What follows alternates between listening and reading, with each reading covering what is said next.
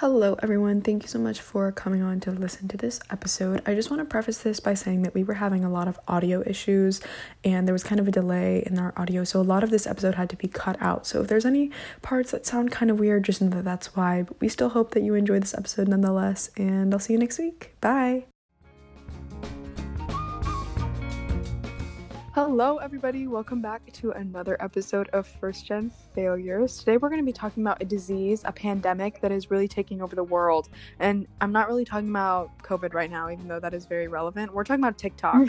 We're going to talk about TikTok disease and just how has TikTok become what it is? Like, it's such a phenomenon. So let's just dive into it.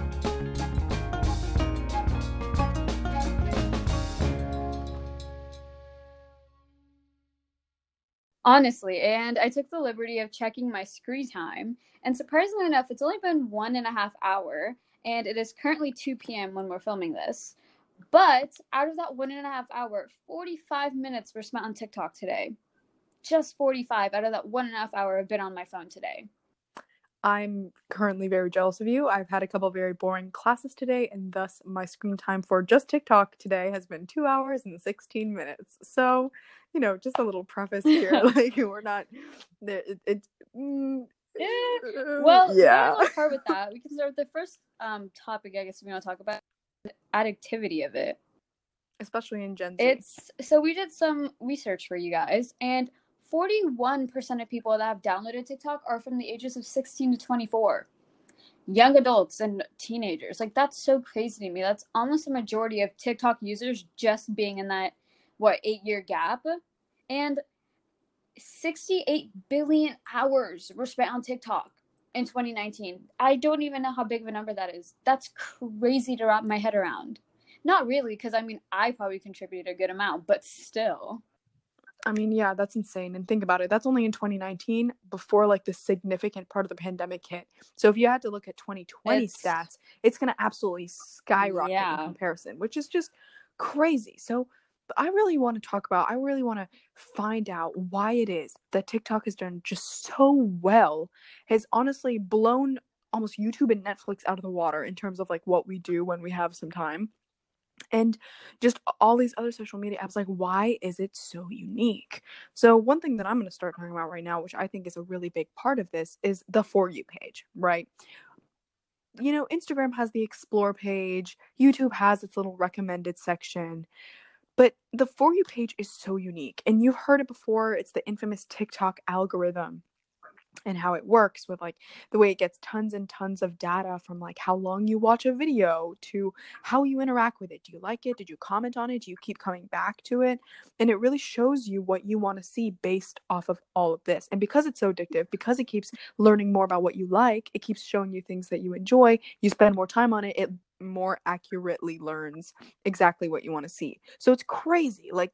This level of For You page customization and the amount of machine learning that has gone into this, which I'm getting nerdy now, but it's crazy. It's nothing like we've seen in any other application work so successfully before. I have to agree. And literally earlier today when I was scrolling, it was like, hey, interact with this video if you like Cherry Jolly Ranchers, if you drive a Honda, if you play lacrosse, if you like the color blue, if you're currently in math class right now. And it was so scary to me how literally all of the, this might seem a little general, but it was ticking off all the boxes for me. I was like, that is scary. Sometimes it's funny, but sometimes the specificity of it gets a little scary. But like you said, I rarely see things I disagree with on my For You page. It's always this is so funny, or oh my god, I totally relate to this. And that's kind of why it's so addicting. What can I view? And the thing is it's so different. Every video, it can be from someone crying about their day to screaming in a pillow to literally a dance compilation or something. It's just, there's so much variety that it's so addicting. Absolutely. And I feel what's really specific about this is that it really puts you in your own personal bubble. I rarely see the things on my For You page that don't correlate with me. I'm not going to be scrolling through TikTok and seeing some Christian talk stuff. That doesn't really correlate with the things that I tend to watch. And I'm generally not going to see anything that a Trump supporter or something would post. That's just not something that ever shows up on my For You page. And that makes sense, right? Because that would kind of turn me off. I'd be I don't know if I really want to look at this. I don't want to, those are just not things things that I'm particularly interested in at all. Yeah. So, the For You page doesn't show them to me. And it really puts you in your own personal bubble in terms of like what you see. And I feel like when you scroll through your For You page, you're like, wow, everyone around me is like so similar. Like we all think like the same things, if that makes sense. And it's really interesting because it kind of puts you in your own like cliques almost. And I think that's really fascinating. And like it groups you in a way. But like going on to that, like TikTok trends are literally taking over everything. It's so weird how like my sense of humor has changed so much. Like literally half the time I FaceTime Eileen and we're just talking, we just laugh because we're quoting like famous TikToks or like the audios, and it's just like so funny to us now. Yeah, like but like all these like silly things, and like these trends are literally taking over everything. Like TikTok dances. Like I know that when I hang out with my friends, I'm like, hey guys, like let's make a TikTok, or like like let's learn to dance to something. Like this is really fun to do. And it's just crazy how like a year ago I probably would have laughed at myself if I was looking at TikTok. I'm like, what are you doing? But now I'm just so addicted to it.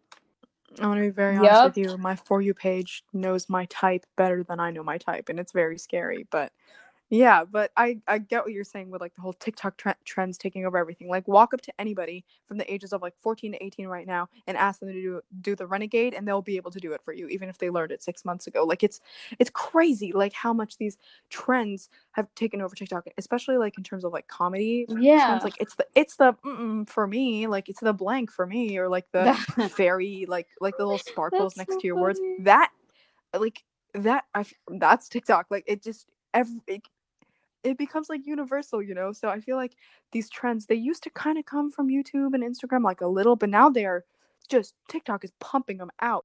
I guess like people of TikTok like so much more interconnected. Like we have like everyone who uses the app gets the same jokes and gets the same vines, and we probably all seen the same funny videos. Like we all get it, It's crazy how connected we've gotten over TikTok. It's definitely taken away, as you said earlier, from other medias like YouTube and Netflix. I personally don't even go on YouTube anymore. I mean, I don't know if it's just dead because of the pandemic, but like I haven't gone on YouTube in a while. Anytime I want to relax or take a break, I would, go on YouTube, watch a video, go on Netflix and watch an episode. But now I'm just like, let me scroll through TikTok for a little bit. Granted, it's never just a little bit, but that's my form of a break now.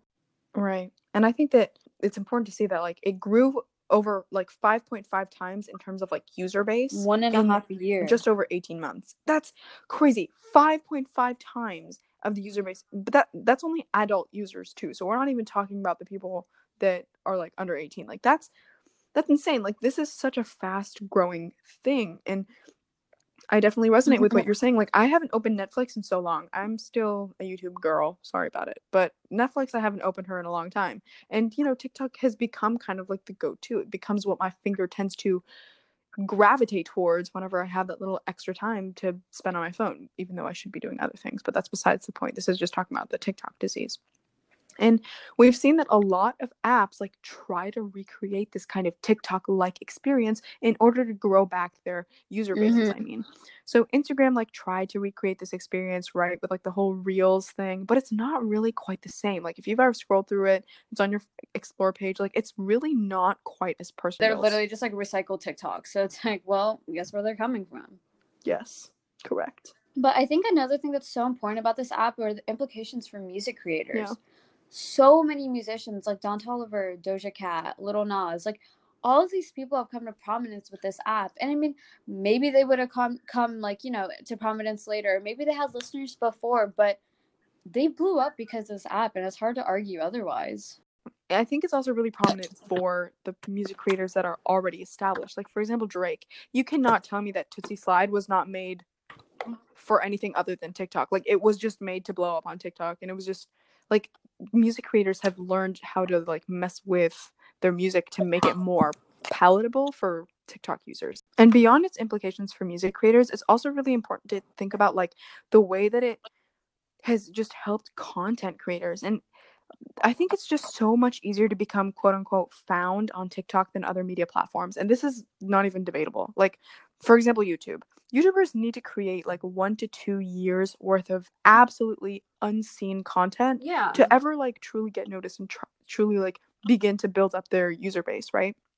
But we don't, or their fan base, I mean, like we don't really see this same phenomenon with TikTok users. People can go viral from their very first video. Like, it doesn't really discriminate as much in terms of like how many views you already get or what your fan base is already like how many watch hours you have. It's there's much less of a commitment with TikTok, I feel. And that's a big reason why so many of these content creators, Charli D'Amelio, Dixie D'Amelio, Addison Rae, like all these like little content creators too, like people that go to our own school, like these kinds of creators are able to blow up so much easier. Like Charli, she blew up when she was 15 for a dance video.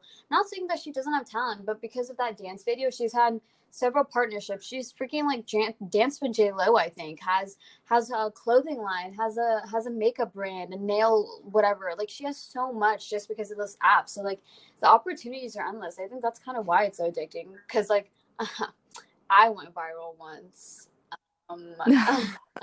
And I think a lot of my friends have too. Like, all my friends are like, oh, this one video got like 100K views or something, which like you're never gonna see that on YouTube. Like, you make a video and accidentally got 100K views. That's not gonna happen unless you have like a very solid database or user base and you're already getting like a lot of regular viewers, right? Like, you don't see that. I feel like we got an inkling of that with Musical.ly, with like Baby Ariel and them. Like, we saw how much she blew up, but TikTok absolutely blew it out of proportion. It's also like, how do they get that?